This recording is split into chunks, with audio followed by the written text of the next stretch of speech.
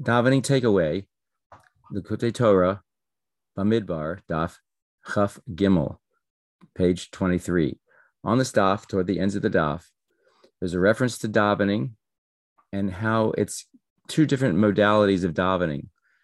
One is through what's known as Mimale Kolamin, and one is Sevev Kolamin or Makif.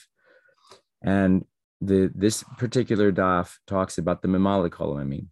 And it says when we are davening, when we're doing Avodas Hashem in that manner, in which there are levels, and there's a Seder Estalshalis, there's higher levels, lower levels, and how things process. By doing that, we are connecting to what is, in the Mimer mentions is loving Hashem b'chol nafshecha, which referencing another Mimer is talking about the idea of that kind of level is one more of aimdim, of remaining in a fixed place, as the Navi references, the angels were aimdim and Jews were mahalchim. And this idea of aimdim, standing, it's really a person is staying in one madrega, staying in one place. And one is not capable, if one's locked into that type of mode, to say that we will nullify our will for Hashem's will and do Hashem's will is our will.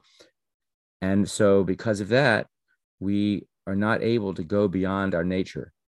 And davening in that fashion will be a case where we might be inspired during davening, but afterwards, since the hisbonenus, since the meditation of Hashem is now either gone or going away, suddenly the inspiration is gone because now we are falling at a lower level. And the Mimer even references the point that if we are involved in things that are not proper in the way we should be doing Avodas Hashem, the point is that we might even during davening not be able to feel like we're being inspired, not feel like the davening is really giving us a lift and allowing us to connect to Hashem, and it becomes a very rote thing.